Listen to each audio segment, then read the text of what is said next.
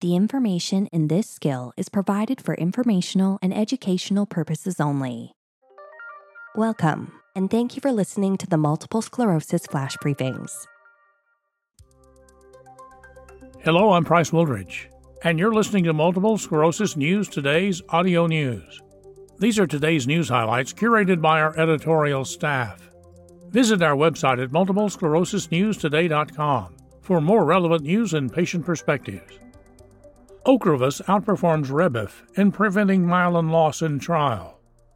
Ocrevus appears to protect against demyelination in brain white matter, lesions. 2 years of treatment with Ocrevus or ocrelizumab outperformed Rebif, interferon beta-1a, at preventing myelin loss in people with relapsing multiple sclerosis, according to a new analysis of data from the OPERA-2 clinical trial. Ocrevus protection against demyelination was observed both in MS lesions, where brain structures are damaged due to a misguided inflammatory attack, and in regions of normal brain matter. The study, Myelin Water Imaging in Relapsing Multiple Sclerosis, treated with ocrelizumab and interferon beta-1a, was published in NeuroImage Clinical. The work was funded by Roche, which sells Ocrevus, with additional support from Michael Smith Health Research BC. MS is caused by inflammation in the central nervous system that damages the myelin sheath, a fatty covering around nerve fibers that is essential for the rapid transmission of electrical signals. Ocrevus administered directly into the bloodstream is a B-cell depleting therapy that is widely approved to treat relapsing forms of MS and primary progressive disease. Approvals of the medication was supported in part by OPERA-1 and OPERA-2 Phase 3 clinical trials, which compared Ocrevus against Rebif in more than 1,500 relapsing MS patients. Results from the trials demonstrated that Ocrevus outperformed Rebif at reducing relapse rates and brain lesions, as well as slowing the progression of disability. Now, a team led by scientists at the University of British Columbia in Canada conducted an analysis of myelin water fraction, or MWF, data for a subset of patients in the OPERA-2 trial. MWF is an MRI-based technique that, as its name suggests, measures myelin content in the nervous system by assessing water content around nerve fibers. This technique is generally considered to provide the most specific measure of myelin using MRI, the researchers wrote. The analysis included data for 55 relapsing MS patients who participated in the 2-year OPERA-2 trial, as well as 23 age and sex-matched healthy controls who were followed for 2 years.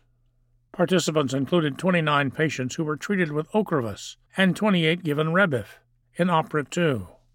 After 2 years in the trial, all entered the OPERA-2 open-label extension, or OLE, and were treated with Ocrevus for another 2 years. At the start of the OPERA-2 trial, there was no difference in MWF measures between patients assigned to Ocrevus or Rebif.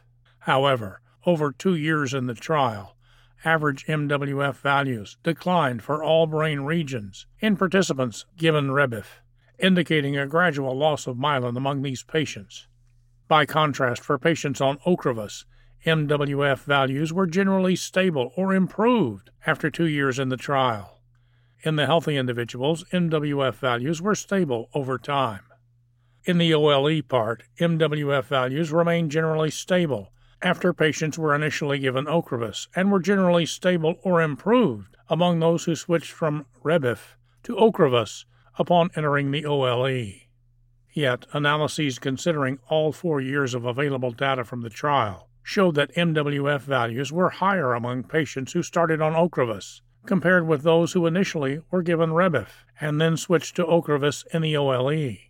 This indicated that starting Ocrevus earlier is better at preventing myelin loss than delayed treatment initiation. These trends from overall brain matter also were seen in analyses that specifically looked at MS lesions in the patients. Data from our present advanced MRI substudy suggests that ocrelizumab, or Ocrevus, prevents demyelination in normal-appearing brain matter and in chronic lesions compared to Rebif, the researchers concluded. The fact that an increase in MWF was observed for some patients on Ocrevus suggests that Ocrevus may create a more permissive environment for remyelination to occur in both focal and diffusely damaged tissue. they added. This news article was written by Marissa Wexler, MS, on August 3, 2022. Click the link in the description below to read more on this and other topics of interest on the MS News Today's website. The MS Wire, a column by Ed Tobias, published on July 29, 2022. Dreams, diagnoses, and disclosures. When to tell others about MS. Telling friends, family, and coworkers about an MS diagnosis can be challenging. The other night I dreamed I was standing in a military formation when my leg began to twitch with an MS spasm. I couldn't stay in the line. The top sergeant yelled while the other soldiers laughed. Suddenly the scene shifted to a balance beam where I desperately tried to stay upright but knew I couldn't. So I jumped off, more laughing.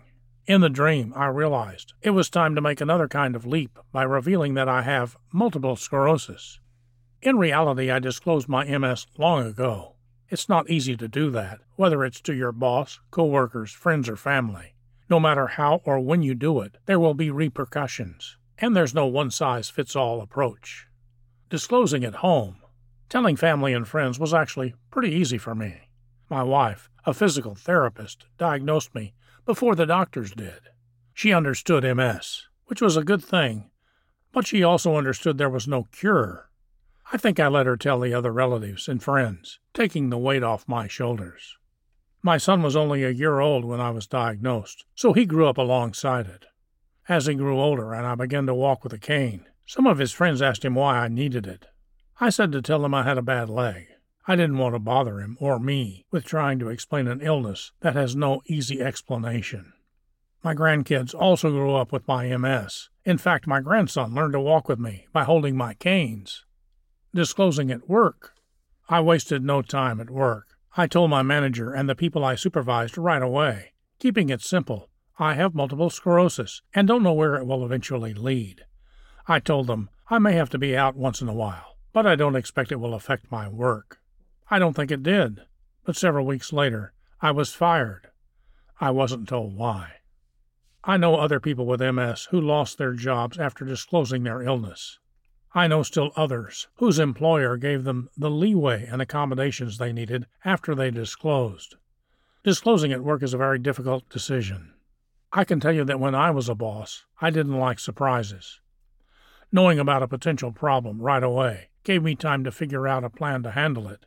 Experts at West Virginia University's Job Accommodation Network, or JAN, say there's no legal need to disclose anything before you're hired. But they caution that it's better to disclose your disability before any disability-related job performance issues surface. JAN provides a wealth of detailed information on their website. This whole job equation may change, of course, if your job is outside the U.S. If that's your situation, I'd suggest contacting the MS Society in your country for specific guidance. And Army life wasn't in my cards. I don't know where my Army dream came from. There was still a military draft when I turned 18, and a lottery chose who would be called to serve. My number was 307 out of 365, so I was never called.